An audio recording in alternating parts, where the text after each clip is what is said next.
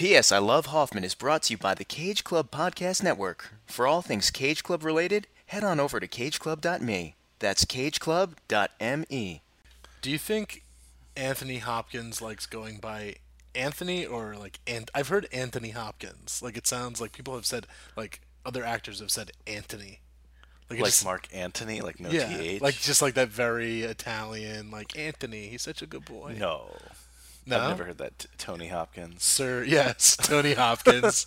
What's like Tone. the other, yeah, like everyone says like, like Bob De Niro. It's Oh, like, I hate that. Bob De Niro. Like I don't get if he just like becomes friends with someone, he's like, oh, I'm Bob. It's like, still, like, I don't You're know. not. Robert Like, De Niro will never be Bob. yeah, like You know, again, if my we're neighbor just, Bob, my if we're Uncle promoting Bob. a film and we're talking about like, and the actor's talking about his like working with Robert De Niro, I don't care if you've become friends with him. Just still in the talking about a movie, refer to him as Robert, just for like us, No, but that's the whole name drop thing. Yeah, exactly. It's- Bobby D. Yeah. Like, oh yeah, Bob was over my Yeah, house. but Tony Hopkins and Anthony Hopkins. Anthony. What is he, Welsh? Yes, I believe he's Welsh. I know that from The Trip. Oh, really? Well, because he's Oh, like, because- he- yeah. the triumphant. It's like Tom Jones, Anthony Hopkins, and I love that Rob Brydon. two Welsh people starred in Zorro. Who? Him and Catherine Zeta-Jones. Oh, I didn't know. I was like, is Tom Jones in Zorro? Because he was in like Mars Attacks. Wait, around that Tom time. Jones is Welsh? Oh, I'm sorry, I yeah. just missed you saying that. Yeah, Tom Jones is Welsh. That's weird. It's mentioned in The Trip a lot. I have to go see the third one.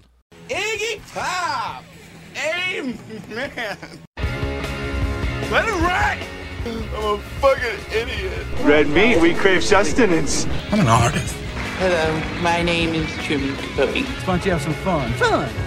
Tommy. That's a Kate thing. Whoever she is, I'm gonna find her and I'm gonna hurt her. I've spent the past 3 years learning Finnish! I'm always home. I'm uncool. This is a process of dehypnotization.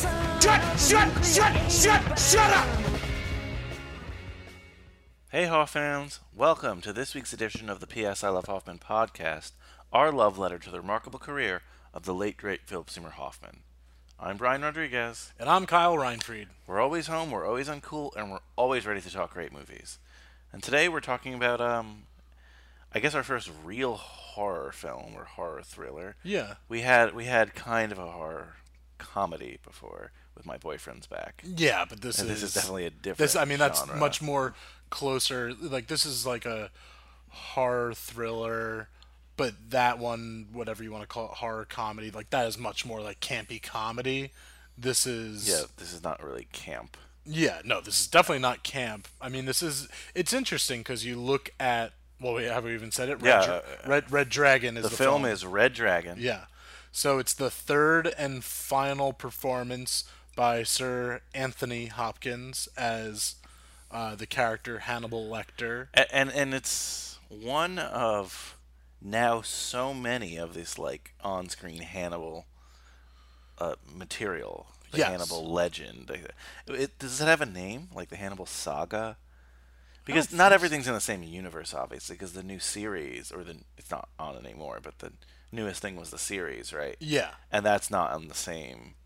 No, that was universe, its own. And, obviously. no, the only three that were in the same universe are well, I guess Hannibal Rising, I think, is in the cons- same universe, technically. Yeah, technically. But But not the same definitely actors, but- Silence of the Lambs, and then I didn't think it was this close in time, but it was only a year before that Hannibal came out before this. Only a year before? Yeah, like a year or two at the most. It must have been like, oh, Silence of the Lambs did well. Let's do this. Okay, let's give them 2 sequels. Yeah, I mean, Silence of the Lambs was like 91 though, and then this is 2002. So I mean, Gotcha. Hannibal was directed by Ridley Scott. It's not good. It's not No, good. I haven't seen it in a very long time. No. I just remember it kind of like... It got like smashed by critics. Did well in the box office, but But Julianne Moore Yeah. is in it, and she was nominated for Best Actress. Or Really? supporting actress, Ah. yeah. Because she's one of the few people, and now we're going off on a tangent, I understand this, but she's one of the few people to play like to be nominated for the same character. Yeah. But she didn't win, of course. like Jodie a Bobby Foster. D scenario. Bobby as D, we said. yes. Robert De Niro. For The Godfather, famously, Marlon Brando. Yeah. Cool. All right. But of course, we are talking about this film because our guy Philip Seymour Hoffman is in it. Yeah, it's interesting. So again, we're getting like a little bit of I mean, it's cool that he's in a bigger movie. You know, this is definitely like it got like an October release. I watched the trailer for it this morning. It's kind of cheesy. It definitely like sold the like not a Halloween vibe, but definitely like, oh, Halloween's coming up and you want to be scared, go see this movie. Like, Yeah, I think, and we'll get into this later, but I think they were really, obviously Hopkins won the Academy Award for Silence of the Lambs. yes. But I think they were really trying to spin off Hannibal like a Jason, you know, like a Freddy Krueger. And he's so much more like, I don't know. He doesn't go with like the cheesy horror monster. No, I read something that Anthony Hopkins decided to come back a third and final time because he felt that Hannibal, you know, like the Ridley Scott sequel, made Hannibal a little bit too much of like an anti-hero in a way. You know, like he gets away in the end of that film. So Hannibal technically in the world is still, you know, at large. Yeah. There we go. English lessons. Yes. No. By Sir Anthony Hopkins. I haven't seen that movie again probably since like Blockbuster times. So I didn't even remember that he got released from prison. I just remember that it wasn't great, and it was kind of, even at the time, I remember them saying like, He wow, fed Ray Liotta's brain, so that's kind of cool. he says, wow, like I remember people being like, wow, Anthony Hopkins did such a good job in, not that I don't think he did a bad job on Hannibal, but like Silence of the Lambs is one of the all-time great films. Yes. And Jonathan Demme, right? Yeah. And Hannibal just... Yeah, but I think he brought it in this film. Yeah, and There's we'll definitely get to some that. chilling moments, and it definitely, I think this film brought it back to like the Silence of the Lambs like roots of like definitely that more like They certainly thriller. tried, and sometimes they hit that really heavy. Yeah. But before all that, let's get down to some business, shall we, Kyle? Sure. So we've really been liking your feedback on our Facebook page and on social media. We thought your comments have been awesome lately. And we just wanted to give a shout out to some random comments we picked. We're not singling these out because we think they're like better than the other Yeah, comments. but like one from each of like recent episodes. Yeah, just some stuff that tickled our fancy a bit. Yeah, so we just want to thank Eric for sharing a great article on Schenectady, New York. Yeah, can't wait to talk about that film. Yeah, that's going to be a really fun one. And then Jennifer commented on Love Liza, just showing her hometown pride for Mobile, Alabama, and that's that's where they filmed that movie. Yeah, I think we talked about them filming in the South there. So that's kind of cool that's that cool. she got to experience and realize that, and she loves the film, Love Awesome. Liza. So if you haven't checked out that film yet, definitely check it out. It's worth a view. And then Lonnie sharing his knowledge. This sounded really cool, actually. Lonnie sharing his knowledge on the Almost Famous director's cut and it having, like some more tracks of the band and stuff like that. six Stillwater's- Stillwater songs. Yeah. And That's really cool. I need to find that. apparently extended. I had no idea there was a director's cut like I need that. to Yeah. check on Amazon if there's like a used copy or one I can still buy for like probably like $100 or something. Definitely something we need to check out. But yeah, just those are just a few of the great people that Hoff fans that have been commenting, and so we just want to thank you guys. Yeah, thank you so much. And even this episode, please comment, share. Even if they're negative comments, we'll take them. We love hearing your feedback. And thanks so much. Yeah. So today's episode, Red Dragon. I enjoy this movie every And time you'd I watch seen it before, Yes, clearly. I've seen it several times. I'd seen it like once or twice, not in a while. Yeah. It's a good movie. It's not Silence of the Lambs. No, it's not Silence of the Lambs. It doesn't nothing against my main man Brett Ratner, but it just doesn't have the aesthetic, just like the film language that of one of the honestly, it is one of the most genius films of all time, Silence of the Lambs. Even you can even watch it today, and you get a little chilled at certain scenes. Oh you know? yeah, it's just an absolutely terrifying film, and just has some of the greatest performances, some of the most memorable characters, and obviously that comes from the novel and a great screenplay. Yeah, which we won should say Best this is based Screenplay. on a series of novels. Yeah, book series, and so this is from the first one. Which, correct me Was if I'm wrong. adapted before. Yes, it was adapted before. Manhunter. Is Yeah, it the was name called of Manhunter. was Have made you by- ever seen that one? It was no. I've only seen clips of Brian Cox's performance, who's a fantastic actor, and he played Hannibal in that.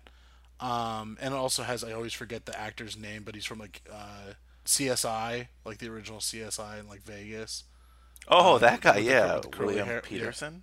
Is that him? Yeah. I'm not sure. I know who you're talking about. I didn't realize he was in this movie. Dennis Farina, I know, is in this movie. He's like a old timer kind of. I think he passed away. But Yeah. Rest in peace, Dennis R.I.P. Farina. Yeah, he was great. He was a great Chicago. We were in Chicago recently. Yeah, we were. He was a great Chicago man. For Almost Famous. Check that episode out. Yeah. No, I had not ever seen this film. I knew that Manhunter, directed by Michael Manhunter. Yeah, I mean it's a Michael Mann film, so Yeah. Do you know if it got like good reviews? No, that's the whole thing. It didn't do well in the box office. Came out in like 1986, I want to say. Didn't do well in the box office, but is revered by critics as like a good film.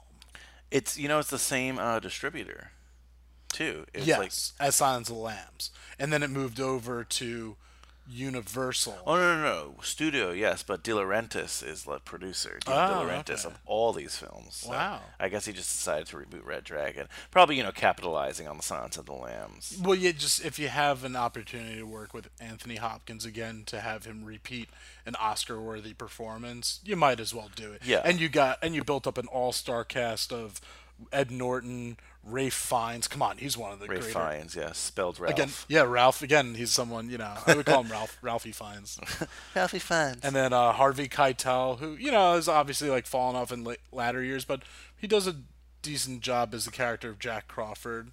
He's better as Judas in The Last Temptation of Christ. Oh, Jesus. Yeah, Jesus. Joe. Watch that movie if you don't get that joke. Yeah. Well, it's not really a joke. And then it's we've got commentator's Emily performance. Watson coming back. We just covered her in Punch Drunk Love. Yeah, so somebody who's worked with Phil before. Not a great role, but Mary Louise Parker is in it, and I love her.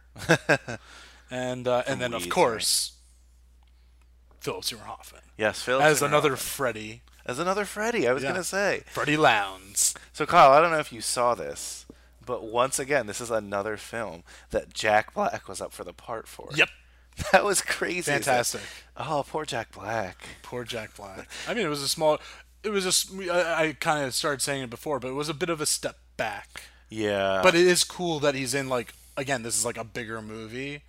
But there Not is too many that Hoffman scenes. definitely the clip that we're definitely going to play for you later is just like a meaty, really good between Rafe and Philip Seymour Hoffman, and it's like a nice 5-minute, just like a chewy scene, and so he gets that great time with another great character actor such as Ralph Fiennes, and that's definitely a big part, and a huge compliment out to Philip Seymour Hoffman. Another trivia thing I know we both read is that Anthony Hopkins asked Brett Ratner. At first, Brett Ratner was actually, I read this in the trivia, and then I read an article where it went a bit more into detail. And Brett Ratner was a little nervous at first because he gets a call from Anthony Hopkins saying, "Oh, can I come to set on like a day off that I have and just come to set and visit it?" And he's like, "Oh, is something wrong? Do we need to talk about something?" He's like, "No, I just saw on the call sheet that Philip Seymour Hoffman is in this movie, and I'm a big admirer of his, so I want to come see him act." That's amazing. That's awesome. And then Brett Ratner, after Philip Seymour Hoffman, completed his scenes and stuff like that, then let him know, and he said he was, Philip Seymour Hoffman said he was very humbled by it. I mean, because again, Anthony Hopkins he's been playing Odin for a couple of years now in the Thor movies, hasn't been doing much, but he's just one of the. I mean, greater... Westworld. Oh wow. Yeah, I mean, that's Screw me. pretty big. Yeah, that's a big one. Yeah. What did you think of Hoffman's performance here? I love it. He plays the role of spoiler alert, he gets captured by our main villain in this movie, the Tooth Fairy, aka Red Dragon, aka Francis Dollar, how do you say it? Dollarhide? Dollarhide, yeah. Yeah.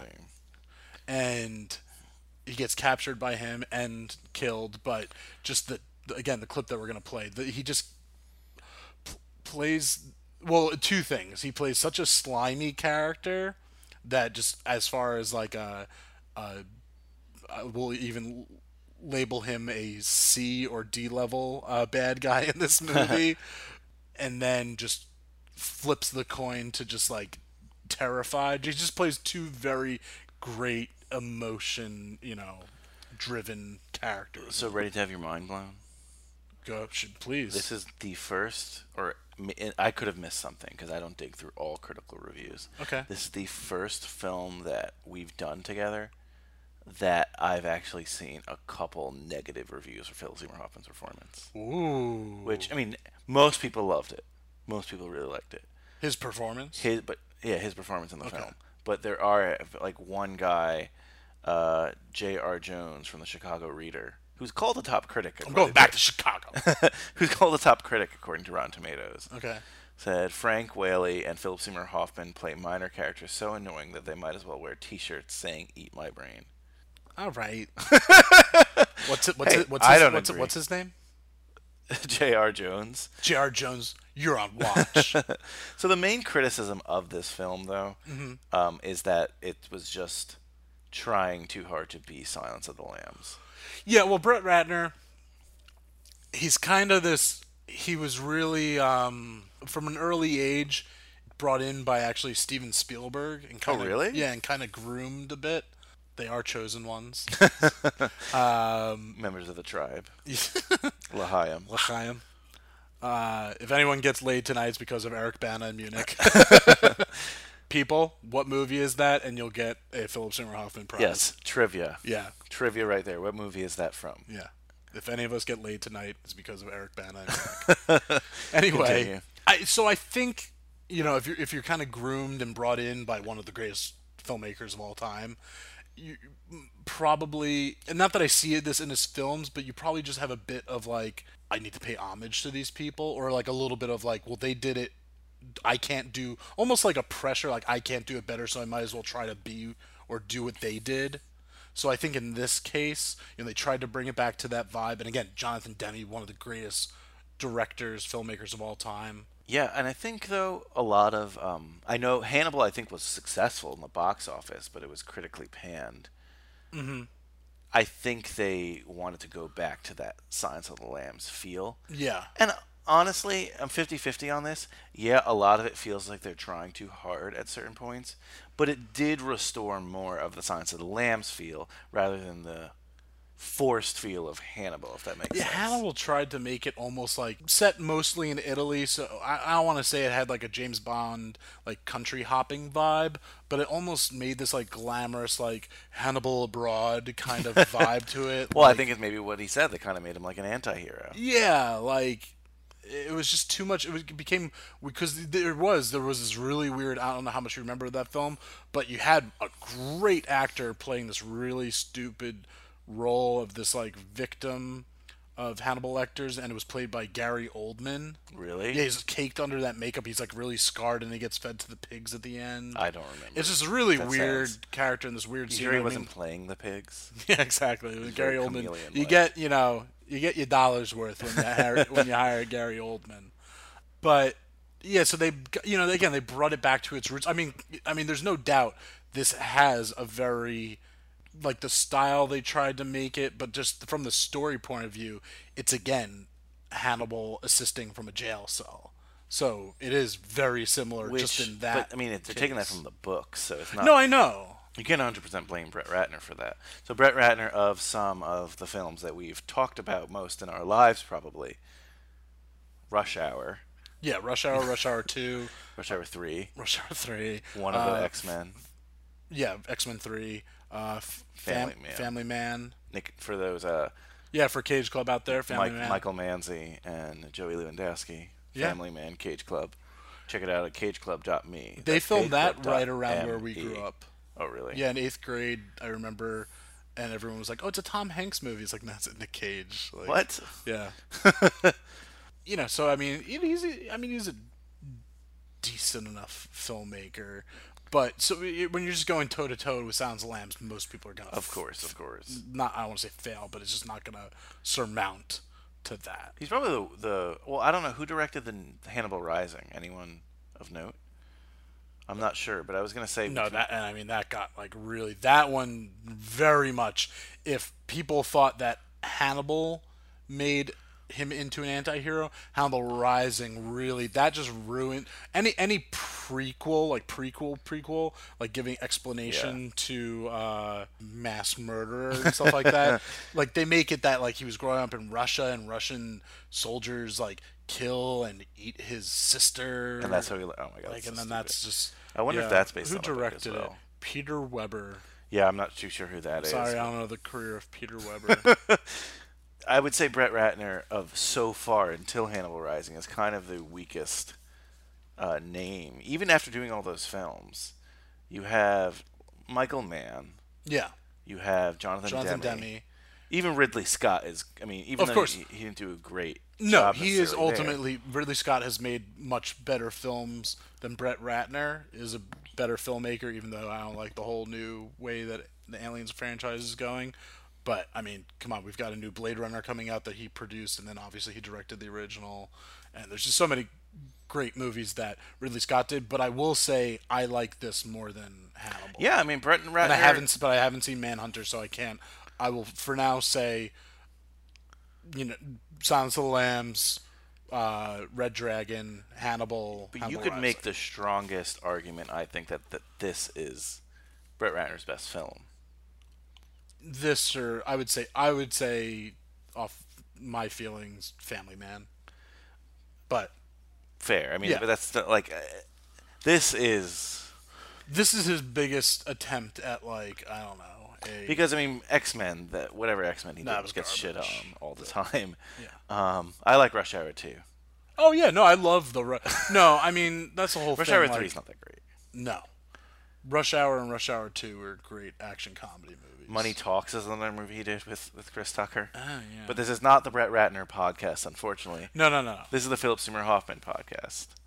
Yeah, and one other before we get talking about the movie, one other interesting thing, and it pertains to next week's episode, is that Ed Norton, he says that he took every penny from that he made on this film to help finance the 25th Hour, which again will be the film that we cover next week. Ah, yeah, with So- Philip Seymour Hoffman. Yeah, with Phil. Yeah, well, We don't of switch course. into Ed Norton. Speaking of Ed No, we're not Norton, switching to an Edward Norton. I thought it was funny.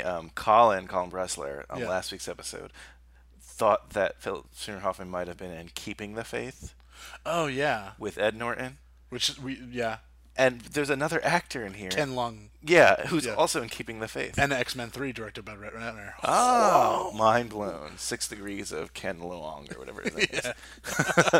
Anywho, so this movie starts out.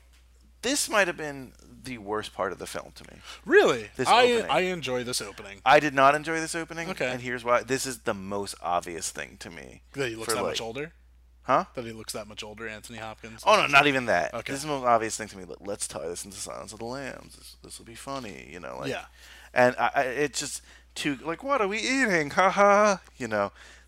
I didn't mind him like going to the dinner party. I didn't like so The dinner much. party, yeah. Yeah, I didn't mind going to the it starts out opera with or him whatever. at the opera, and this, flautist is screwing up or whatever, and you just see, and he's upset. him, cringing and stuff like that. I didn't mind the angle that they were going with and Yeah. showing this story. But just these very fake, high society people, you're saying? yeah, because that's not the tone of the film. Yeah. And I thought they were doing too many cues. Haha, look at the cheeky. look at the camera. No, look at the camera. Silence of the Lambs. Look at the camera. Oh, I kill people and make them eat them, and I eat them Yeah. too. Oh, there's Chianti at the table. Fantastic. It's. I fully expected Anthony Hopkins to look at the camera, stare, and be like, you remember guys, Remember, right? I want an Yeah. Oscar.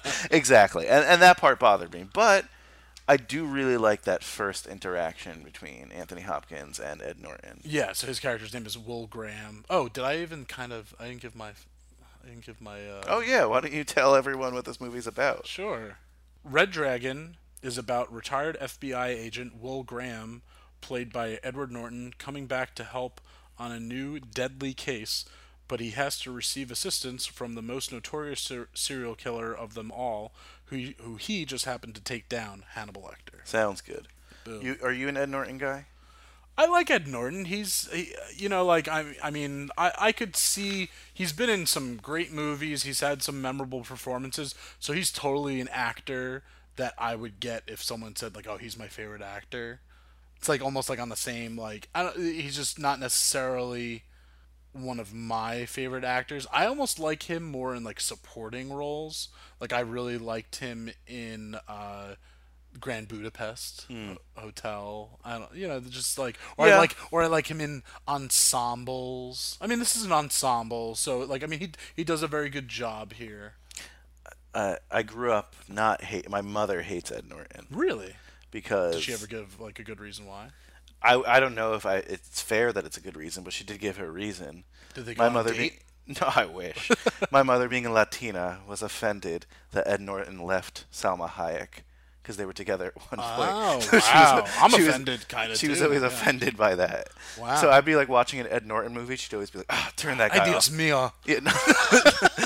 She'd be like, "I don't want to see that guy." I'm like, "Come on." Come on. Really? Yeah. And she Selma also, got over it. not to go back to this, but like she also really, I remember like watching Keeping the Faith. She's like, "That's the dumbest premise ever." Well, I mean, it's such a standard, a priest And a rabbi, and yeah. a blonde walk into a bar. But so how do you think he does in this film? I think he does a good job because he plays a very good, like, level-headed character. You know, like the conscience. Level-headed, vulnerable though. Yeah. I think that like the blonde dye job wasn't the best. Well, yeah, they give him like the bleached hair because he's Like, supposed to be he's living in down in Florida. Marathon, Florida. Yeah, whatever. But what I was gonna say is I really do like this opening little interaction between Will and Hannibal. Will, yes, because you see Hannibal toying. Yeah, toying or trying to toy with him. You Yeah. know? And you see Ed Norton's character, and he's. Do you think he actually didn't know it was Hannibal at that point, or do you think he? No, if you know, you go in full squad and you. Okay, that's what I figured. Yeah. But like, I could see an interpretation like he's trying to play the game along with Hannibal. Yeah. So I mean, Will is supposed to be this like really talented. Like they allude to it, like Jack Crawford, you know, played by Harvey Keitel. Like alludes to it, like, oh, you have. I mean, and Hannibal says it too. Like, you have such an imagination. Like, that's what makes you a better agent, and being able to figure all this crazy stuff out. I've only seen a few episodes of the Hannibal TV series. Everyone who like it has really diehard fans. Yeah, but they definitely, again, this is from the few episodes that I've seen. They definitely make Will, because he's the star of the show besides Hannibal. Like, it's about like that time, and. I don't know the actor that plays him, but they definitely make him a bit more, almost I want to say like on the spectrum, like on like a savant, like almost sees things in a way, like has to take medication to calm his visuals down. That's of like him coming into a scene and piecing everything ever together. Hugh Dancy as well. Okay. And What's so the guy, Mads Mikkelsen or Mads Mikkelsen. Mikkelsen, that's how it's pronounced. The famous Dutch actor. Yeah, no, he's great. He's awesome. He's a very good Hannibal. Yes, and so they almost make it, you know, like did you ever watch like Dexter, and he would come in and he'd be like, okay, yeah. and so the blood splatter, like just like even more intense than that, and he would have to take medication to calm himself down, and that's why like even in the TV show they're bringing him back in, and he's almost like he's happy just being a professor at this point. And he's just, but this film he does it more. I mean, he gets injured by Hannibal, he gets stabbed. Like pretty bad, and it's so chilling the way he's just like, oh, you're gonna feel like a warm sensation right now. The only thing is, like, obviously Ed Norton doesn't die here. It's not a ghost movie, so it's a little bit. But then he gets to stab Hannibal with, I guess he had like some arrows in his office, and it's like as far as eclectic. Yeah, I thought that was kind of funny. And then he shoots him a couple times too. We should mention this is a period piece, but probably only because it has to be. Yeah, I mean, it's not like they go out of their way to remind you that this is now. Well, I guess it's supposed to be like 1990 for the most part. Yeah, I guess the beginning was later. That's some years. So I guess it's like the late 80s, and then some years later, Will retires down to Marathon with his wife and his son, and then Jack Crawford brings him back in because now there's Jack Crawford, Harvey Keitel. Yes, brings him back in. I like the original take on Jack Crawford. Yeah, it's played by oh God, why am I blanking on that? Scott Glenn. Scott Glenn. And he plays his most recent things have been he was a character on The Leftovers, which the series finale was at the end of or the middle of this summer, and he's also been on the Marvel series Daredevil, and then the Defenders as Stick. Cool. And so that's what he's been doing later years. But yeah, I like that character in Silence of the Lambs. But they couldn't do the same character, not just because of the actor. Harvey Keitel is going to play things his way. Yeah. But that character is clearly He plays it like the same as National Treasure. Yeah, it's true. Another Cage. Just gonna see like a Mason. CageClub.me. Yeah. But it's funny because you're right. Yeah. Well, you're going to say the ring. The Mason ring, right? He was a Freemason the whole time. No, but that Jack Crawford is kind of like a dick, and he's kind of like a little bit like sexist towards Clarice and stuff. Yeah. And you don't really see that. Like this Harvey Keitel's more of a down to business. Yeah, down to I'm a cop. Yeah. And so it's a little. Hey yo, Jesus. it's a little different portrayal, Yeah. But I mean, I still think he does a good job, but I don't see that as the same person. But we also get two other returning characters. You get the character of Barney and Dr. Chilton. Who came back. And we'll get to them definitely in the Hannibal scenes. And Frankie Faison, that guy, who's Barney, I believe. Yeah. Is in another Hoffman film. I can't remember which one because we've talked about really? him. Oh. And I'll look it up while we discuss. Okay, yeah. So he gets brought back in because these two families have been murdered in the same ways, very, very gruesome murders, and Will, goes in because he has a conscience. He says to his wife, how can I? Yeah, I thought that was a little too easy. It's a little easy, but that's I don't know. I mean, I know there's some people out there like that, so I accepted it. It was easy, but it wasn't sloppy, so I accepted it. I thought they didn't do a good enough job on making this seem like this was the case they needed to bring him back for. Yeah, exactly. They could listen, I haven't called you since. Yeah, it's been. They could have said. I know it said several years later, but they could have been like, you've said no to this case or in this case, or no. Actually, it would have been better if they said listen, we haven't called you, so know this is bad. They kind of say oh, what have you kept out of the papers? It's just one of those. I mean, once we see it, we get why he comes back because they are these gruesome. But I get what you're saying, that they could have given a little bit more. There could have been a bit more of exchange between Keitel and Norton to kind of set up the urgency of Will Graham coming out of retirement. But let me say this, that kind of plays part into, this is a very fast-paced film. So it's an hour and 45, hour 50 minutes, this movie. It's 2. Is it 2? Yeah, almost 2:02. Oh, really? Yeah. Oh, I thought I watched it. Money for Nothing, Frankie Faison is in. Oh, yeah, he's the truck driver for the money. Yeah. Sorry. Cool, there we go. It was bothering me. Yeah, no, that's good. I think we definitely mentioned in that episode, I feel. He's also in... He's in Manhunter, but a different character. He's a different character in Manhunter. But he's also in The Wire, which is also in Baltimore. Oh. A very different Baltimore. Very different Baltimore. But it still is. It's a very fast-paced film, and I want to say, point out that definitely one of the longer and meatier scenes is the one that we get between Philip Seymour Hoffman and Ralph Fiennes. You know what I'm saying? There's a lot of fast-paced scenes, a lot of back and yeah, it's a slower scene, and that's in a good way. Yeah, and it's good. I think it's a testament to, again, both of those actors. It's not. I'm not going to say just Philip Seymour Hoffman because, again, it's Ralph Fiennes. Yes, we get a tremendous cast. Yeah, definitely. Well, that's the whole thing. You have some interesting characters played by some phenomenal actors. And so maybe it's not the best shot or best directed or similar to another movie, and again, one of the greater films of all time.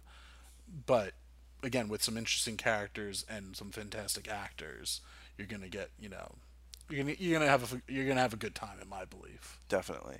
So, Jack Crawford gives him a tip, right? I don't know if it's a tip. He tells him to check out the crime scene. Mm-hmm. One of the crime scenes. So I was a little confused here, and I was even more confused later by this. Okay. He says bye to his wife. His wife's like, no, don't go. Again, really crappy role for Mary Louise Parker. Yeah. Because it's just such I'm the doubting wife, Yeah, exactly. But, so he goes to explore this crime scene, And I'm sorry, I actually consulted a friend at the prosecutor's office. You do not go to a crime scene for the first time at night. That is total for dramatic effect of the film. He didn't go there at night to get... But see, he's like someone that likes being in the mindset of the killer. Even still, the fact that he's putting lights on, he's using that flashlight. The killer's not going around with a flashlight like that, you know? This is for dramatic effect. Okay. If you want to return to the crime scene at night and do that, okay. Also, why are you going there alone? I bet you there was just like a squad car outside or something. No, you even... I went back and watched this scene. Okay. This is one of the more poorly written scenes of the film. Okay, yeah, just sure. for dramatic effect. He's like going on... I thought at the time, I'm like, oh, maybe he's... Because I hadn't seen it in a while. Maybe he's unauthorized. Maybe it's like the Bureau doesn't want him to come back. Yeah. And Jack Crawford is asking him on the down low. Yeah. But in the very next scene, it's obvious that it's not because he's doing like... Or not. I don't think it's the very next scene. When is he doing that lecture? Yeah, he is, right? Yeah. Because, by the way, that guy from The Predator is there. That's Yeah. the only scene. He's the Atlanta PD. Yeah, I Duke wrote. is his name. He's the chief from Atlanta PD. I put guy from Predator. I literally... He's one. Look, I'll show you my notes. My, like, visceral, at-the-moment notes. I'm gonna kill you, sucker. I'm gonna kill you, sucker. That dude from Predator. Exclamation point. Anyway, so in the house, he's, like, putting two and two together. Yeah. I did... Okay, so it's not one of the most poorly written scenes. I thought, like, the setup was. But I do like him putting clues together in his head and kind of talking out loud. Yeah, so after that scene, we get introduced to, Philip Seymour Hoffman's character, Freddie Lounds. And I thought this was like a little sloppy. And again, I mean, this comes from the book. I didn't read the book. Will's big thing, and he says to his wife, I'm just going there. I'm just like assisting. I'm just giving my knowledge. Point being, he doesn't want to put his family in harm's way. But he knows that this journalist for this tabloid, Freddie Lounds, like, he's pissed off at him because he took pictures of Will when he was really wounded and almost kind of like in a coma after his yeah, and they show this in the opening credits. It is a cool opening credits, by the way. Yeah, I do like I really like that. That gives you like up to date. You see like them writing the first time Hannibal the Cannibal and people fainting like yeah, and you also see the dumb name of the paper. Yeah. The Daily Tattler or something? Yeah. The National Tattler. The National Tattler, yeah. That leads no credence to this paper. Whatever. Yeah, so I just think it's a little, I don't know, sloppy of the character of Will if he's that worried about putting himself back into this scene or whatever. Like, he's just walking so nonchalantly out of the Atlanta PD office and stuff like that. And obviously the FBI has been there. And Freddie's just waiting there taking pictures. And we just get this great slimy character from Philip Seymour Hoffman. He's just like, how about an exclusive? And and Will pushes him up against a van and totally calls him out. He's for a the writer bullshit. again. We've seen Philip Seymour Hoffman as a writer before. Yeah, he wrote like a novel about. Yeah, he adapted his stories into a novel. Yeah. But I mean, we don't see much of him here. No. Unfortunately. But then this is where the big part comes in, and Will kind of gets a little annoyed at Jack because Jack pretty much says, "Can you speak to Lecter for assistance And it's on funny this how case?" Harvey Keitel / Jack plays this off, and he's kind of like, yeah. Yeah, You he's know, just like- like, "Oh, you caught me." It's like, "I'm just doing due diligence or something like that." But, like, know? you couldn't have asked him that. I mean, I guess he just wanted him to get wrapped up in the case. Yeah, well, I think he just needed him to see, like, the horrifying thing. If he went down to, Marathon and he's working on a boat and just living life with his wife and son and said, "Oh, I need you to come up and talk to Hannibal," like the guy that almost killed you and took you away from your wife and son. So, I mean, I get that. Will is just about solving this and getting rid of at that time they're calling the killer the Tooth Fairy. The Tooth Fairy, yeah. Then I just wrote, Hannibal Lecter is back. The scene, there's, so much fun, but the one line I love the most when Will's just like, "I have no time," and Anthony Hopkins just goes, "I have oodles of time." It's just one of the creepiest characters of all time, and and you can just see he has so much fun with it.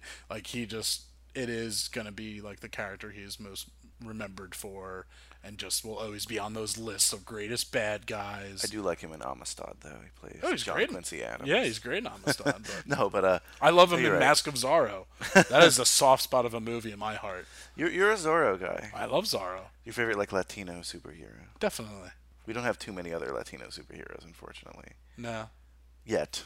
Yet. Until they turn Spider-Man to Miles Morales. Morales. But even then, he's biracial. That's enough. We'll take it.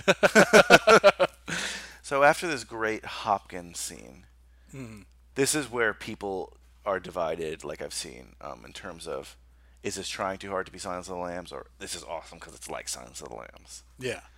I think they do a good job in this scene because we are reminded by it. Sure. But it's clearly, obviously, they want to be Silence of the Lambs here. Of course, but I mean, when you have it in the same like cell block, and you've got Anthony Hopkins playing that same character, I mean, doing the same things. Yeah, exactly. Like, of course, there's going to be comparison, reasonably so, and as far as his performance, it's still on par.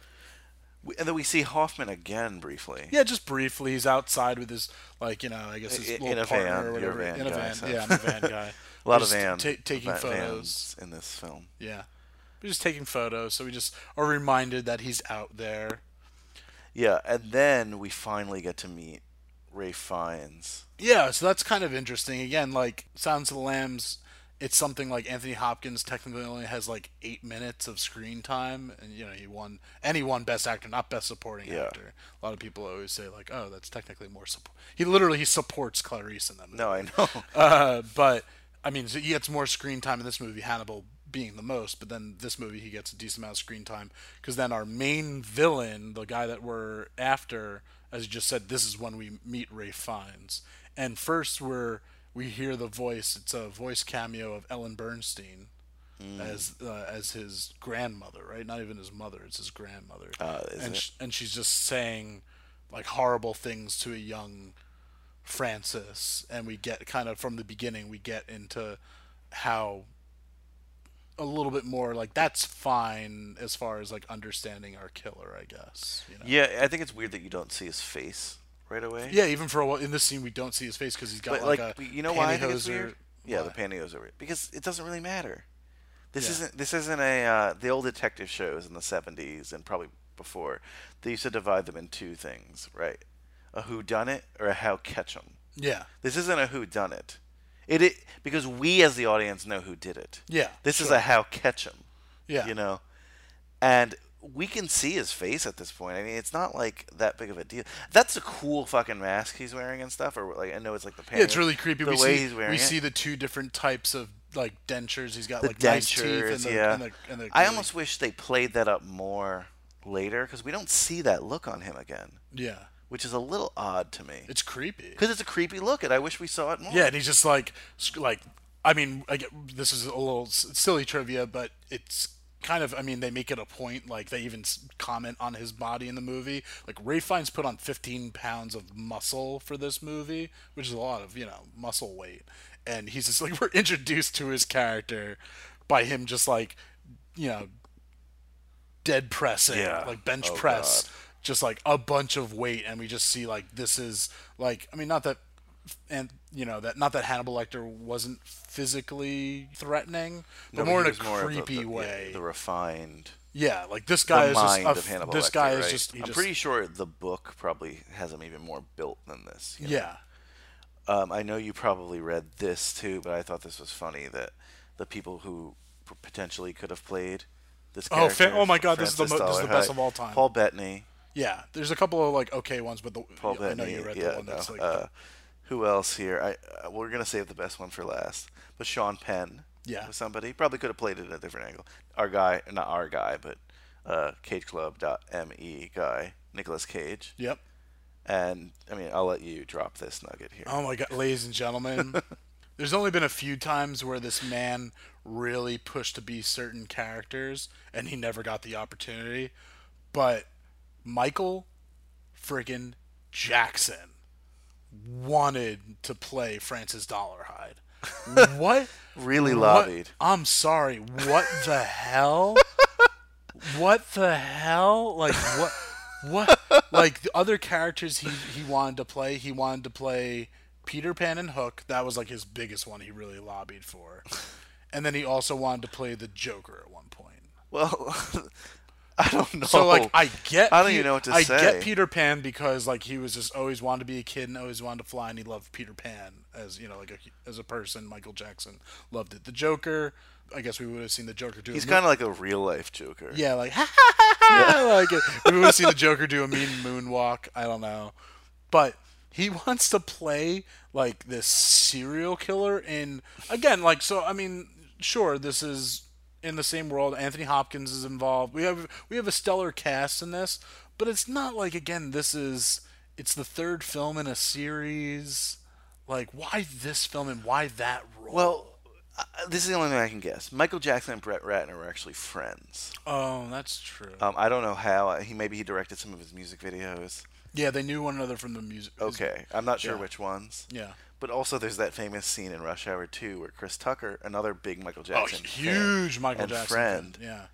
Yeah, does that song in Rush Hour 2. Right? Yeah. Jamal Lee. Yeah. Jamal. Yeah. So I don't know. Maybe like he heard Brett Ratner talking about it, like, he's like, "Oh, Brett, you gotta put me in this film." Yeah. That's my Michael Jackson. I'm not gonna try. Like, you gotta. You'd just be so ignorant if you. That's my South Park Michael Jackson. You'd be so ignorant if you don't put me in this film. Imagine Michael Brett, Jackson. Brett, remember those good times we had in the music video sets? Remember you saw me in Thriller? I was scary. I go boo. I'll scare people. Well, Ray Fiennes is definitely a better actor than Michael Jackson. Yes, But Michael Jackson might be scarier in real life. Yeah, well, it would have been too silly. Unless Michael Jackson all of a sudden like bulked up, that would have been like. Yes. Imagine this turned his life around. He was still alive. I don't know. He just like became the talented Michael Jackson actor. Yeah. He was in The Wiz. Yeah. Hey. He was in Men in Black 2. Oh my God. I'm trying to think of other films he was in. Regardless, back on track. Yeah, back on track. I mean, so yeah, again, we just so this is when we meet Francis, and I mean, the big thing at the end of this scene is that we see a picture of Philip Seymour Hoffman in, I guess, the newspaper, and in his like scrapbook that he's making, and he crosses it out Yeah. because he reads all his newspaper clippings like Yeah. a good serial killer does. and he's a big Hannibal Lecter fan as well. Yes, So so he has- we see the two things. We see that he loves Hannibal Lecter and hates Freddy. And we also see that he knows that that Will is back on the case. Yeah. Or Will is on the case, I should say. And then we get to a fun scene, and I call it Will and Hannibal's Walk. And it's definitely a good change of pace. Like, we see that at one point, Hannibal, I think he says he does like a half hour once a week. And it's just this like big gymnasium room that there's this chain, and we see that there's markings on the floor to know where Hannibal, the furthest he can reach. But there still is that like great like quick moment of just like where he like, questions Will's like, he says like, "Oh, I smell that, that fear on you." He's like, "But that's good. You do have to have fear. Like, you still have courage though. Like, you are, for coming back." And this is when they figure out the Red Dragon stuff. Yeah, exactly. That it's what's the It's like a mahjong piece. yeah. But there's also William Blake. A William Blake painting. Yeah. And that's the tattoo that he has on the back. Yeah, it was really creepy. It was a cool bad guy. Yeah, It was like I think that probably comes from the book, though. Sure, yeah, the, definitely. The depths of the book. Some people like shit on Buffalo Bill from Silence of the Lambs, but I think that's a really creepy villain too. Oh, fuck yeah! He's scary. Oh my! Would you fuck me? No, Yeah. Was she a great big fat person? Was she? No, was she? I do it pretty. Was she a great fat lady? Like, there's just that really. It's almost on a Philip Seymour Yeah, Hoffman but level. you gotta punch Was it she, more. was she a great fat lady? Oh yeah. What's that actor's name? He's really good. Yeah. I'm blanking. We're terrible today with remembering our actors. Was she a great fat lady? But the criticisms in that film were that like kind Hannibal of steals the show and not Buffalo. no, not necessarily. Oh, okay. It's that like, are we saying all transgendered people are killers? Oh, whatever. I mean, if you watch it now, it's a little bit okay. No, that's just. And the second thing is like, no, are but all Vietnam vets killers? It's just the reasoning behind that is that he's doing what he's doing because that's what he's into. Well, I think 'cause This guy, he's also technically a vet, but he's like killing these families and having sex with the bodies. My tying things here, and we see it later. Like he's a vet as well. Yeah. And it seems like Like, there's so many tie-ins. I mean, I guess that's the comment of the author in a way that he saw. Maybe I don't know. Maybe he saw a lot of at one point veterans. It's possible. It's not. Yeah, but regardless, I think they're not side villains because Hannibal's really the side villain. Yeah. But the series has very good villains, very well thought out serial killers. Yeah, definitely. Like interesting, and they have their own little reasonings and stuff like that. But I mean, the whole thing with France is that he's got what, a cleft lip that obviously is a scar from a surgery or whatever. Yeah. And I mean, we meet the character of Reba, played by. So he works at what, like a video? Well, he works for. Yeah, like it's called Chroma something or other. They like transfer video over yeah, to things. Just different, like, photography and video, I think. So he meets a blind girl? Yeah, so I guess then that's kind of a coworker. Like he looks like he's like does like transportation, like deliveries and stuff like that. So yeah, he meets Reba, who is blind, and she's just kind of like. And I watched an interview, and she even calls herself like a very forward. I guess that's just how she is as a person that has a disability and just realizes like, oh, I might as well be like open right from the get-go. And she's like, oh, I can tell you're being shy, but like there's no reason to be shy. And then I don't know, you just know, you're like, you get into that whole like, girl, what are you getting yourself into? Like, of course. Yeah, because we know but, exactly. But no, I thought she was pretty good because she didn't play like, oh, I'm just the vulnerable character. I'm the vulnerable girl. No.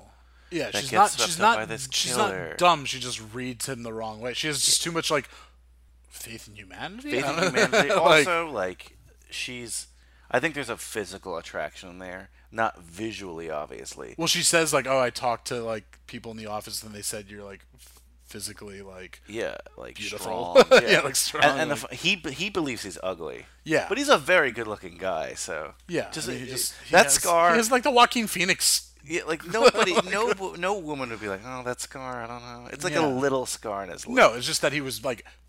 This isn't Tyrion Lannister. He was here. mentally abused by like this grandmother growing up, so he just was exactly. told like always, shame. Yeah, he's like, a victim of abuse. Yeah, exactly. So the next like big arc here, and this is gonna eventually lead to what happens to our guy Philip Seymour Hoffman, is that. So they find a note in Hannibal's cell written on toilet paper. Yeah, so as we said, Francis is a fan of Hannibal. Yeah. And he writes to him and somehow gets this message on toilet paper into Hannibal's jail cell. But then in a routine check, they find it, so they remove Hannibal. And this is a part of like the movie that I do really enjoy, because again, it goes back to like this detective kind of work. Yeah, and like, it's fast, and exactly, sense of urgency. Get Ken Long going in and figuring out stuff. Yeah, so there's this note, and they kind of have to break down the clues, and then they realize that they're going to start to communicate through the newspapers. Yeah. Hannibal and. So they let it happen. Yeah, they let it happen. But unfortunately, Hannibal, through a clever way of, they think he's talking to his lawyer, but then he contacts the operator. He does this weird thing with the phone that I do not get, but I'm assuming they did their due diligence. He finds Will's address. Yeah, or at least just to Marathon, Florida. That's where he lives. So we see that the Tooth Fairy, who does not like to be called the Tooth Fairy, by the way. Yeah. That's the name that the paper that Philip Seymour Hoffman works for gave him, and then everyone else gave him that name. Yeah. And he's the Red Dragon. Yes. He feels like I don't know if the Red Dragon is in him or is like a spirit. He's definitely he's part of it, but with every kill he's becoming more and more the Red Dragon. So the Red Dragon, we'll call him. The Red Dragon and Hannibal are communicating through this letter, and they use Philip Seymour Hoffman's paper to do this. Yes. And in the paper, Hannibal tells the Red Dragon this address to the Will's address in Florida. Then, of course, the cops storm the place. Yeah, the FBI storm down. They go down there and scoop up Will's wife and kid, and then bring him to a farm. To a farm, right? And she's obviously upset. Just want to mention the whole like gun firing scene. Yeah, he's like training her to shoot a gun, and I was like, they're definitely gonna call back to this later. Yeah, I mean it's a pretty obvious setup. Yeah, but it's so unnecessary, and we'll get into that. Okay, but then they get the idea to just kind of do a fake setup, and this is where our guy Philip Seymour Hoffman comes to play. Yeah, so they know clearly that Francis reads this paper. Yeah. And so, because that's the whole thing. Like, one murders in Georgia, the others in, I forget, it's another state, but then there's also something happened to a guy up in Chicago. So they just know that this guy is in, like, he's a 6-hour driving He ends up range. being in St. Louis, I think. Yeah, okay.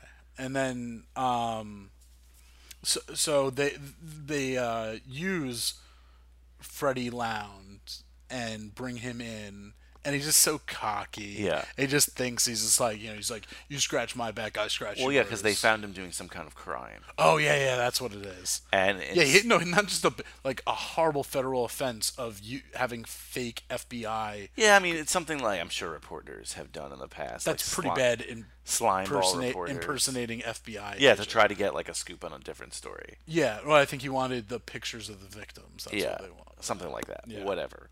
But so they say to him, we're not going to throw you in jail. You just have to write the story we want you to write. Yeah. And he knows it's fake, but they're Yeah, Crawford and Graham like totally use him as a setup, but like you said, like he knows that this is like to lure him in because and he's like, just give me the exclusive. Yeah, When exactly. you catch him because they make it pretty obvious because he's like, oh, make sure to get the name of that building in the background. Yeah. 'Cause, I mean, Freddy's not dumb. No, so they have a fake place where Will's gonna be. Yeah, he says like this is where he's living in the meantime. And they also have like quotes by Lecter insulting the Red Dragon, and it's just stuff to piss him off. Yeah. And the idea is to make Will, Edward Norton, the bait. Yeah. So that they come after him in this like particular home or location. Which as smart agents, like Jack being the head of obviously a department and Will being this like amazing, agent that he's supposed to be. How did they not? I know, like, I mean, ultimately, again, like, they don't. Even if Freddy is a slime ball and Will hates him for what he did, like, they're not trying to get him killed. How did they not, like, also. I would have had someone following Freddy that whole time, too, I guess is what I'm saying. I would have been. Maybe they just didn't care, but again, I know. Don't they want to catch this guy? Yeah, exactly. He should have been under surveillance as well. So this plan backfires, and we see Francis pick up a paper early in the morning. That's like his usual thing. He goes the same place and, like picks it up from this guy at wee hours in the morning. And he sees this article and obviously gets really pissed off. And it's kind of funny. Philip Seymour Hoffman pulls up and gets all riled up and pissed off because this van is in his spot at the National Tatler in the parking garage, and then he just kind of gets pulled in, and Francis's big thing to do, I guess, is use chloroform kind of right away to silence him and bring him in. Cut to Freddie Lounds in this old wooden wheelchair, and he's glued to the chair. Did we mention that he lives in a nursing home? I think so, right? If we No, haven't, we haven't. Yeah. He lives in this like giant nursing home. No longer. No, sorry. Yeah, to be clear, abandoned nursing home. Yeah. It's no longer in service, but there's all these creepy wheelchairs and old furniture around. And it's a cool lair. No, yeah, oh yeah, it's a great word for it, lair. And so we just see Philip Seymour Hoffman, chubby and in white briefs, just glued to this chair. And you read this? I see you giving me a little nod. Philip Seymour Hoffman demanded that he insisted. I don't know. I'm sorry. Demanded. I'm sorry. Like, that's fuck the right. You yeah, guys. Yeah. I would have said insisted if I was reading my notes exactly. He insisted that he be glued to the chair. That's crazy. With real glue. Yeah. I mean, there must be obviously you must be able to pour. No, it's not like the most intense glue. Paint thinner or something. You see him pulling, and you see like the skin and his hair too. He's actually glued to this chair. Yeah, that's commitment. And so, I mean, you know what? Before we get into this, let's play this nice, this beefy clip for you. What am I doing here? Atoning, Mr. Lowndes. I haven't seen your face. I couldn't possibly identify you. I work for the National Tatler. Would pay a big reward. A big reward for me. I mean, $500,000, like $1 million, maybe. Do you know who I am, Mr. Lowndes? No. And I don't want to know. You know, believe me. According to you, I'm a vicious, perverted sexual failure. A bottom-feeding lowlife who's about to go down in flames. I think you know now, don't you? Yes. Do you understand what I'm doing, Mr. Lowndes? No.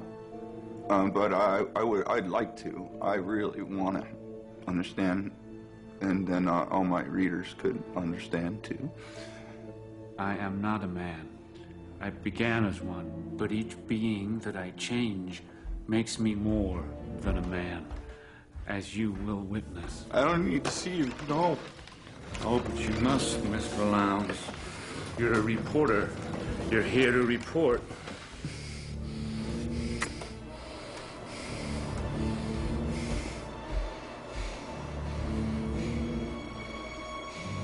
Open your eyes and look at me. No.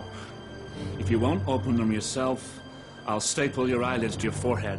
No. Open your eyes!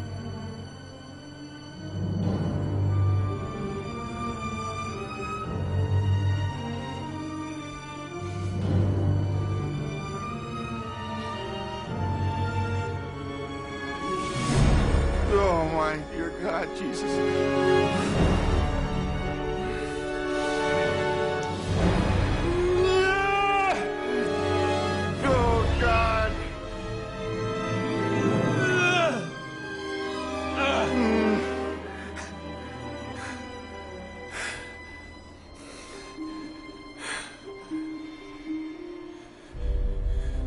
Do you want to know what I am?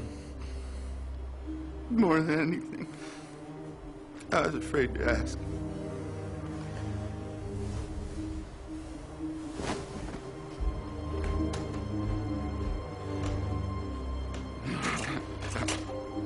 Do you see now? Yeah, I see. Oh, God. This is Jacoby in human form. Do you see? Yes. This is Leeds in human form. Do you see? Yes. This is Jacoby changing. Oh, Do you my see? God. This is Leeds changing. Do you see? This is Jacoby reborn. Do you see? This is Leeds reborn. Do you see? Please, no. No? No what? Not me. Not me. Why did you write lies, Mr. Lowndes? Graham told me to lie, Graham. It wasn't me. Will you tell the truth now? Yes. About me? My work? Oh, yes, yes. My becoming? Yeah, y'all. Yeah. I am the dragon, and you call me insane. You are privy to a great becoming, and you recognize nothing. You are an ant in the afterbirth. It is in your nature to do one thing correctly. Before me, you rightly tremble. But fear is not what you owe me, Mr. Lowndes.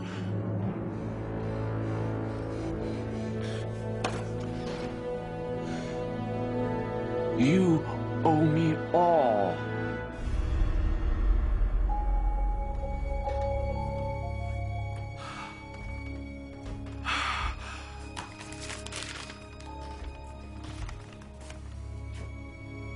Read. That's all, Mr. Lowndes. You did very well. You let me go now? Soon. There's one more way I can help you to better understand. I want to understand.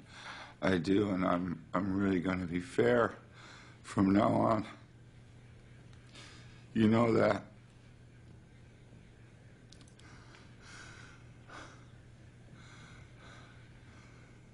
Hello?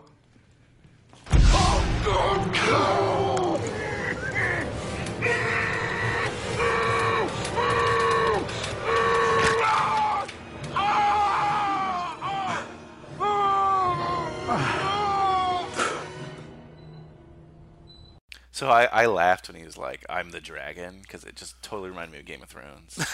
In the first season, I forgot his name, like Daenerys' brother. Oh, okay. Like, I'm the dragon every time he gets mad. So yeah, maybe it's Targaryen blood. This is all, but like that is like funny. I didn't think of that, but it's a terrifying scene. Like that. Oh, yeah. Oh, this is also a very good point. Danny Elfman made the music for this movie. I mean, he's just a great composer. Like some of the music in this movie is pretty powerful, and like when he's just like, it's just like Ralph Fiennes just like like that noise he makes, like, and he's just flexing, and we just see the tattoo like expanding, and it was almost like at first I remember watching this movie for the first time being like, is his body about to transform? Like I thought it was going to go in a really weird like. Well, it also reminds me of like that fetish that people have where they actually believe they're the animals. Oh, and like there's a lot of people who believe they're dragons. Oh. You can look it up on YouTube. I can't. That makes me think of Starsky and Hutch and Will Ferrell. A movie we cited two dragons. Yeah, way too much on this podcast. Which now James Gunn is making a Starsky and Hutch series for Amazon. So you're welcome. Whatever. Pay attention. But yeah, to get back to our main man, I wrote down like. I mean, I just love the way he was saying, like, I didn't see your face, like, he's just covering his... I mean, as anyone would be. Mm-hmm.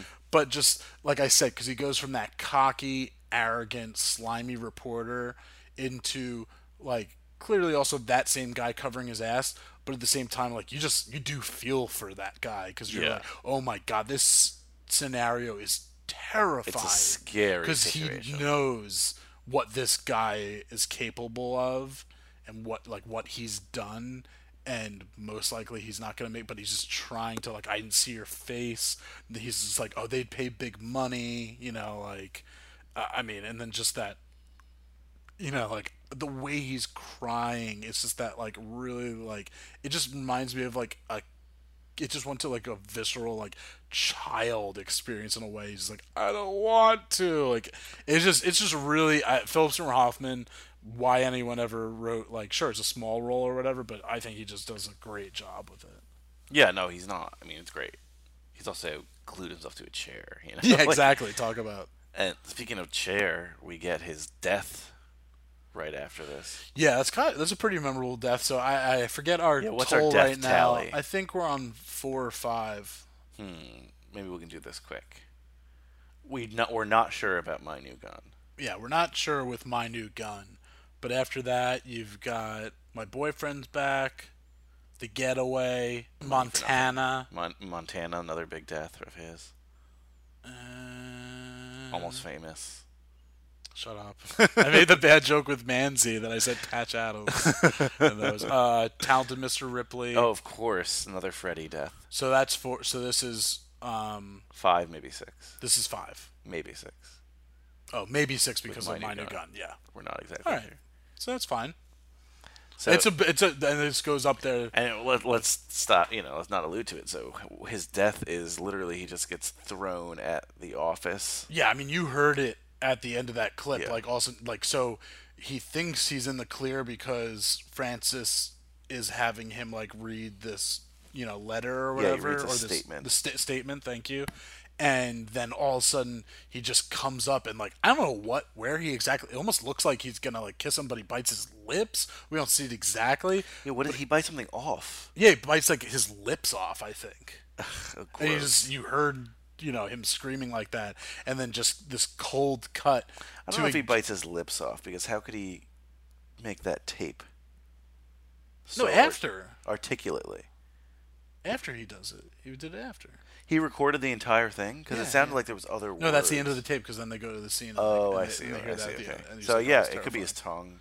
tongue. Yeah, it could be tongue. It's either like tongue or lips, and then just this cold cut. And again, we almost like think it's this newsstand, and we're like, oh, we're gonna see like Francis going up to him or like this other news guy and picking up a paper. Nope, it's just this like little old man setting up his newsstand and like the crack of dawn, and he just hears this rickety noise, and it's this.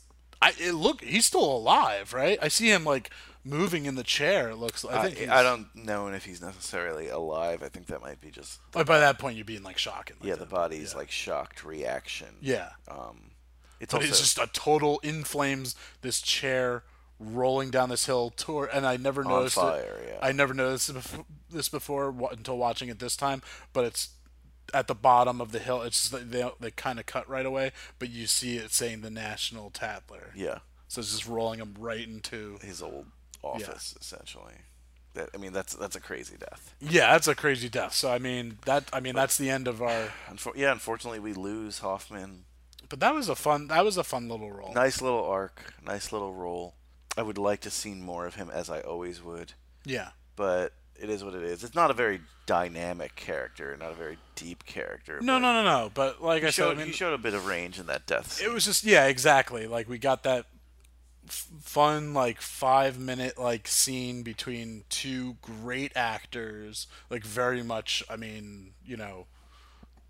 The same era of acting. I'd put them in the same age class and everything like that. Yeah.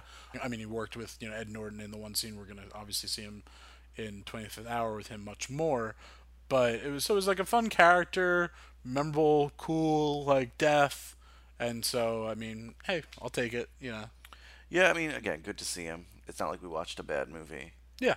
So I think it's fair to say at this point, the film becomes the Ralph Fiennes film.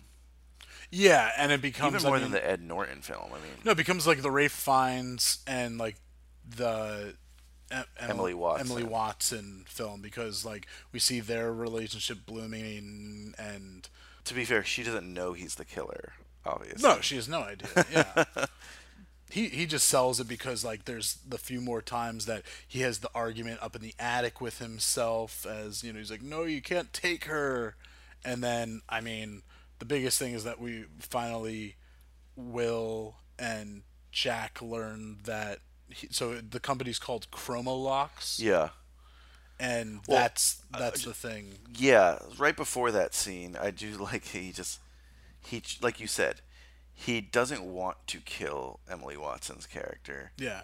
And he feels like he can destroy the dragon if he can destroy the painting of the dragon. So he realizes it's at the Brooklyn Museum, so he goes to Brooklyn.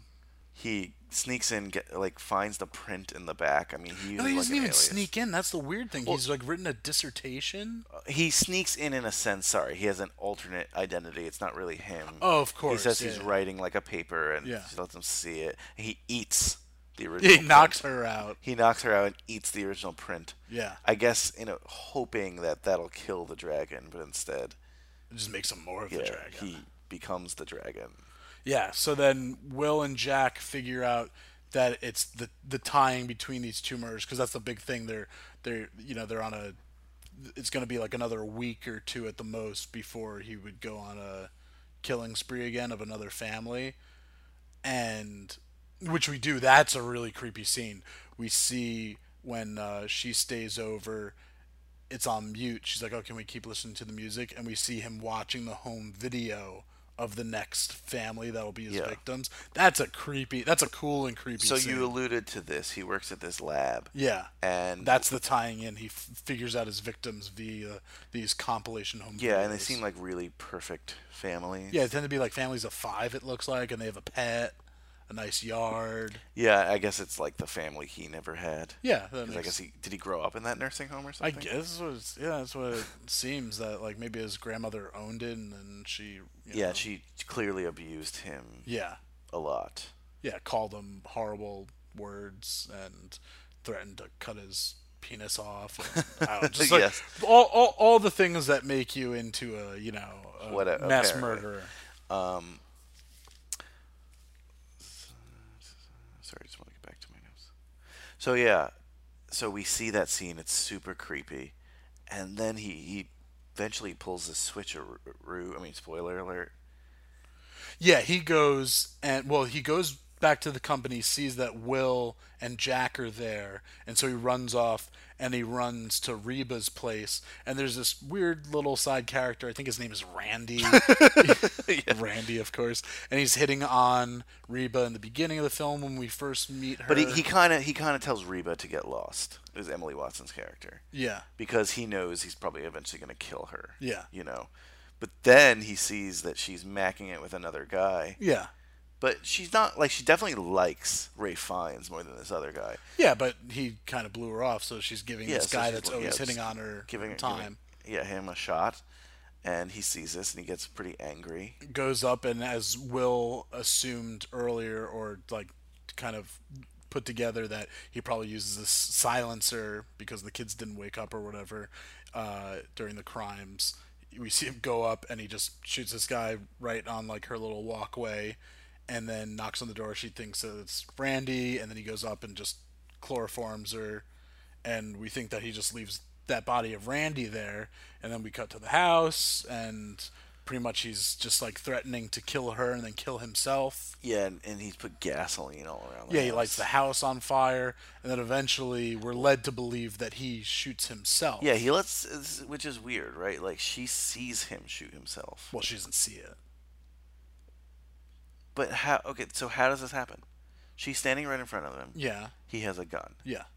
She screams. The blood splatters on her So face. he had that body there that we just didn't see.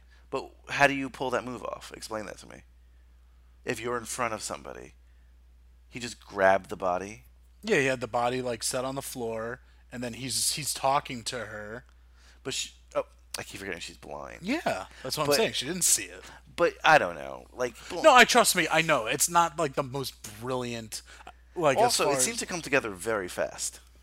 That's what I'm saying. I guess it's just like off camera that we just threw our shots. Like if there was a really, really wide shot, we would have seen a body lying there, and it's Randy's body. But we are, and the FBI for time being, for like a week's time, is, I mean, because she comes out and says like, I felt his like face or whatever. Why do you think he doesn't kill her?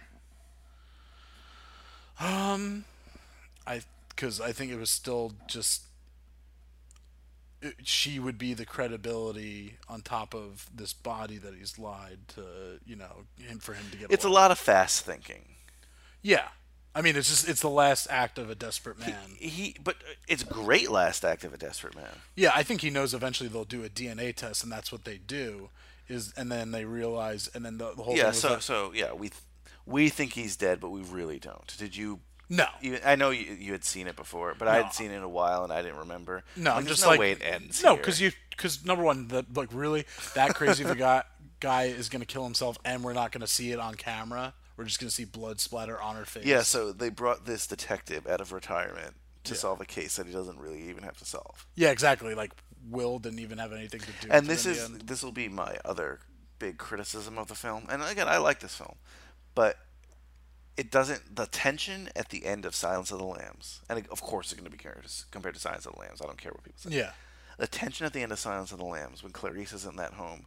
When they think it's the one home and she knocks on another home. Oh my god! And you're like, holy shit! No, it's just her at this home. Yeah, that's a good trick. I'm getting like goosebumps right now thinking about that scene. Yeah, the panic that's put into this, inexperienced, tiny woman knocking on the door slowly. Like the SWAT team is at the other house and she's there by herself. And you watch that now and you still feel it. Oh my god! No, well, that whole scene and then the night basement, vision. Night vision. Great. Here, you don't feel that. No, kind it's of not tension. nearly as climatic. You feel more tension, I think, in that scene we were talking about at the beginning, with Ed Norton and Anthony Hopkins.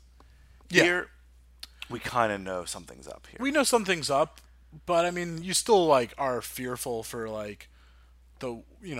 the wife and the kid. So it's the kid wants. So then we cut to here. Okay. Oh, here. At the end, yes. Oh, sure. There's tension there, and it's not going to be as big as Silence of the Lambs. Yeah. But we know it's not the ending at the home that's on fire. Yeah. We know something's up, and it's just that it's dramatic, and the whole house comes apart. When they get there, and it's actually nice visually. Mm-hmm. But it falls a little flat for me because we know it's not a surprise when he comes to get them. Yeah. At the end, and what you've been alluding to is that he comes down to Florida. Yeah, they're back down in Florida, and he's still they're living in the house that he knew, but so they think he really didn't die. They think it's fine, but then someone calls one of the other FBI agents. He calls Jack and says like, we got the DNA results back, and that's not Francis Dollarhide's. It's this guy, Randy, and they just didn't even. No one knew that he was missing because he was going to be on vacation for a week or whatever, and then we cut to Florida, and the son wants to make s'mores, so he goes inside to get some marshmallows, and then they're both, him and Mary Louise Parker, like, oh, where is he? And Will's like, I'll go inside. And then he goes inside. And this is where it's, like, creepy and terrifying. He goes inside, and a trait of Red Dragon is to crack the mirrors in the house. And when he sees so when he sees that, then you go, oh, like, again, you are expecting it. So it's not like Clarice and then her whole thing of like knocking on that door, and then even then she's inside and she's talking to the guy, and then it takes the moment of like whatever kind of like butterfly moth thing that is for her to know like this is the place. The mirror was the moth thing. Yeah. But obviously so much better than Silence of the Lambs. Yes. But still pretty good here. Yeah, so but you see that, and again, Danny Elfman's music really helps. Like it's just like that, the screechy like violins. And so he goes upstairs, and Francis is holding a big piece of glass as like a knife against Will's son's throat, and this is where like Will, reverse psychology or whatever, starts yelling because he read his old diary. Yeah. Or something. Oh yeah, that's the whole thing. When we go back to Florida, he's like saying to his wife, like, oh, like not that I feel bad for him, but you start understanding like where he's coming from, because in the vault, the safe thing or whatever, they find this big book that, again, we were saying has all the clippings and everything. Yeah, and he's like, oh, I feel bad for him. Yeah. And so then he goes inside and knows to kind of use those like slurs and all the negative things that his grandmother used to say to him, and he sees that his son, out of obviously, rightfully so, fear, has peed his pants, and he starts saying like, oh, you want me to cut that thing off, and all the really negative things that we heard, like Ellen Burstyn's voice. By the way, the psychological oh my god that this kid is going to have. Yeah. Because in that moment, one scary moment. But right after that, then his dad does like save him and put him underneath and like hide, and like he sees that whole. But thing. He'll flash back to that flash back to his dad, like yelling all those things. But Francis freaks out and drops him and goes after Will, and they have like a tussle. He cuts him a little bit across the chest, and then he tells his son to run. They go into the other room. He locks the room and gets into the closet to pull out the door. We're waiting for Francis to rush through the door. Will's got the gun, but then he, like as the scary guy does, disappears for a second. Then we hear Mary Louise Parker's voice, and we see her coming up, and it's like it's Marathon Florida, so they have all kind of doors to call those, but you can like closet doors. Yeah, we can see it's like the beveled air breeze doors, and so we can kind of see her through it, and then Will sees Francis coming up behind her. He tells her to get down, and Francis also has a gun. So they get into a shootout, and Will gets shot several times. Francis gets shot several times. And then we cut to that brilliant setup of, because she rushes in to see how Will's doing. And then he's like mumbling something, and she realizes, oh, it's like turn around and finish him or whatever. And she puts like one in his head, one in his cheek, one in his chest. And that is the official end of Francis Dollarhide. It's so pointless, though. AKA like, the Red Dragon. The setup, like, oh, let's teach her how to fire a gun. So she that kind of close, who's disabled on the ground at point blank range. Yeah. And said, oh, I'm a woman. I missed. Even if she did miss. Yeah, exactly. Yeah. So, yeah, I mean, whatever. But, like, it's so silly. It's silly, but, I mean... Would you have said, if she shot him right there, which, again, didn't think it was necessary anyway, but if she shot him right there, would you have been like, wait a minute, how does she know how to use a gun? You would just start going into, we would be having the conversation of, well, her husband's an FBI agent, so I'm sure, like, he's, like, also, he's on the ground right there. Yeah, he's slowly, like, getting, I mean, he could have gone back up and gotten over and, like... It's not like if she had a sniper moment, like, he's chasing the son or something, and she's in the house, and she, like, sniper shoots him, then I'd be like, wait a minute, okay? Like, sure. Yeah, it's... But regardless. And that's pretty much our ending. Yeah, then we just see, obviously the cops show up, the FBI show up, and then we find out via voiceover by Hannibal Lecter. He writes, he has written, even we learn in the beginning of the film, he wrote Will a Christmas card at one point. And he's like, oh, I read that you're doing better or whatever. And then we see Will and his family on their boat and they're sailing. And then the greatest little thing at the end is then Dr. Chilton coming down to Hannibal's cell and says like, oh, I'm sure you're not interested or whatever, in his douchey Dr. Chilton ways. And says there's this young FBI agent here to talk to you. And it's like, oh, she's very pretty. And he's like, bring her in. And Oh, this is a prequel to Silence of the Lambs? let me just tell you. So is Red Dragon, or let me ask you, is Red Dragon the Rogue One to... Essentially. I mean, it does talk about, Rogue One goes right into Episode 4, New Hope. This goes right into... Clarice showing up in Silence of the Lambs. So Yeah, I mean, it's an too interesting... bad we never got a Clarice Will team up on another. I mean, it would have sucked, but so I guess not too bad. I don't know. Maybe in the Hannibal series, he meets like a teenage Clarice. Yeah. Like, oh, that's why I want to join the FBI. So we said fun little role of Philip Seymour Hoffman, but I mean, and clearly I enjoyed this movie. I mean, did you enjoy this movie? Yeah, I mean, it's good. I think Rotten Tomatoes is fair. Oh yeah, what's 69% on Rotten Tomatoes? It's pretty. Yeah, 74%, which is pretty close for the audience. Sure. That I don't have a gripe with that. That's No, like it's a good movie. Yeah. I would recommend seeing it. If you haven't seen it. I'm curious. Look up Silence of the Lambs. Come on. No, I'm curious. Because sometimes you're really surprised by, a great movie and what Rotten Tomatoes... Because Rotten Tomatoes is like I know they, put a bunch of different... It all comes from, critics and scores, that kind of stuff. But I just feel like, obviously, it's... 95/95. Very fair. Yeah, exactly. If you want Hannibal. No, it's fine. Hannibal... Don't even look up Hannibal Rising. We're going to keep this to Anthony Hopkins. 39%. 62% audience. 39% critics. So, Ray Liotta. Sorry, there's a picture of him here. So yeah, I mean, that's fair. I think it's definitely like a good movie. It's a movie to see. It's not a great movie. It's a great movie to see if you've seen Silence of the Lambs. You don't need to see Hannibal to see... No, yeah, if I was going to go, yeah.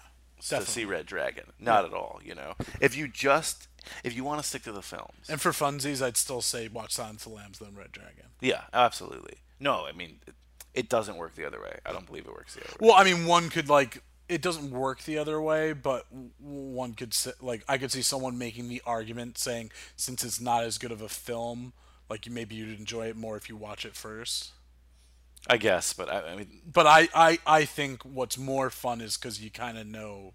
No, because the callbacks are a big thing in Red Dragon. Yeah. It's an important thing, because then there's so many tongue-in-cheek, wink, wink, nod things, that it's definitely better to see Silence of the Lambs first. So definitely recommend Silence of the Lambs, but not a Hoffman film. Yeah. Definitely recommend Red Dragon. And from everything I hear and from the little episodes I've seen, it's definitely a show I want to see. I want to definitely binge watch. I was going to call it Hamilton. Hamilton. I definitely want to see Hamilton if anyone has tickets. I definitely want to binge watch the Hannibal series. Yeah. From everything I've seen. Got Larry Fishburne. Our guy, Larry Fishburne. It's definitely a series I want to catch on binge watch. I saw again a couple episodes in the first season, but yeah. Hoffman's performance. You disagree with those critics? You thought it was good? Yeah, I mean, it's a small, simple character, but I think he did the best with it and had a fun. Again, that the scene that we played for you, was a nice, meaty, fun. I just imagine that being a fun scene and him being I'm going up against Ralph Fiennes, glue me to a fucking chair. So yeah, I mean that's Red Dragon. Definitely check it out. Brian, anything new going on with you? I was just a guest on one of my favorite Me. That's cageclub.me. Podcasts. Cageclub.me. Podcast. Yeah. Wistful Thinking. Wistful Thinking. I'm hoping to be a guest on that in the future. Yeah, definitely. It was a blast. What'd you guys talk about? Wishbone, an obscure PBS TV show about a Jack Russell Terrier reading what's books. the story? What's the story, Wishbone? I was a little disappointed with rewatching Wishbone, not going to lie. But it was a blast. Thank you, Kara. Thank you, Jordan, for letting me be on that show. Yeah. Check it out at cageclub.me, as we've been repeating over and over again, and all the other places. Cageclub.me. Any place our podcast is available. If you're listening to us now, you can also listen to Wistful Thinking on that same platform. Cageclub.me. Yes, or any platform. Yes. iTunes, Google Play, Stitcher, all those things. Yeah. Definitely check it out. And check out all the other great shows on Cage Club. .me. So next week we have, as we said, 25th Hour. 25th Hour. Yes. A Spike Lee film. Linked here. So we're working on a guest. It's not finalized yet. It's not finalized yet, yeah. But definitely tune in. As always, like, listen, share, subscribe. Tell your friends. Leave a comment, like we said. Leave a review on iTunes, because apparently that helps an algorithm. Oh, that would be cool. Yeah, that's what guys, I've heard. Hit up iTunes. Unfortunately, iTunes is very selfish and doesn't tell us things, so we don't know how many listens we have That's via Apple that. for you. No, I'm an Apple guy, but I mean, I know we you're do. a drone. Anyway, but I mean, besides all that, stay uncool. Stay uncool, Hall fans. Where did you come from, baby? How did you know I needed you? How did you know I needed you so badly? How did you know I'd give my heart gladly? Yesterday, I was one of the lonely people. Now you're lying close to me, making love to me. I believe in miracles. Where you from? You sexy thing, you. I believe in miracles.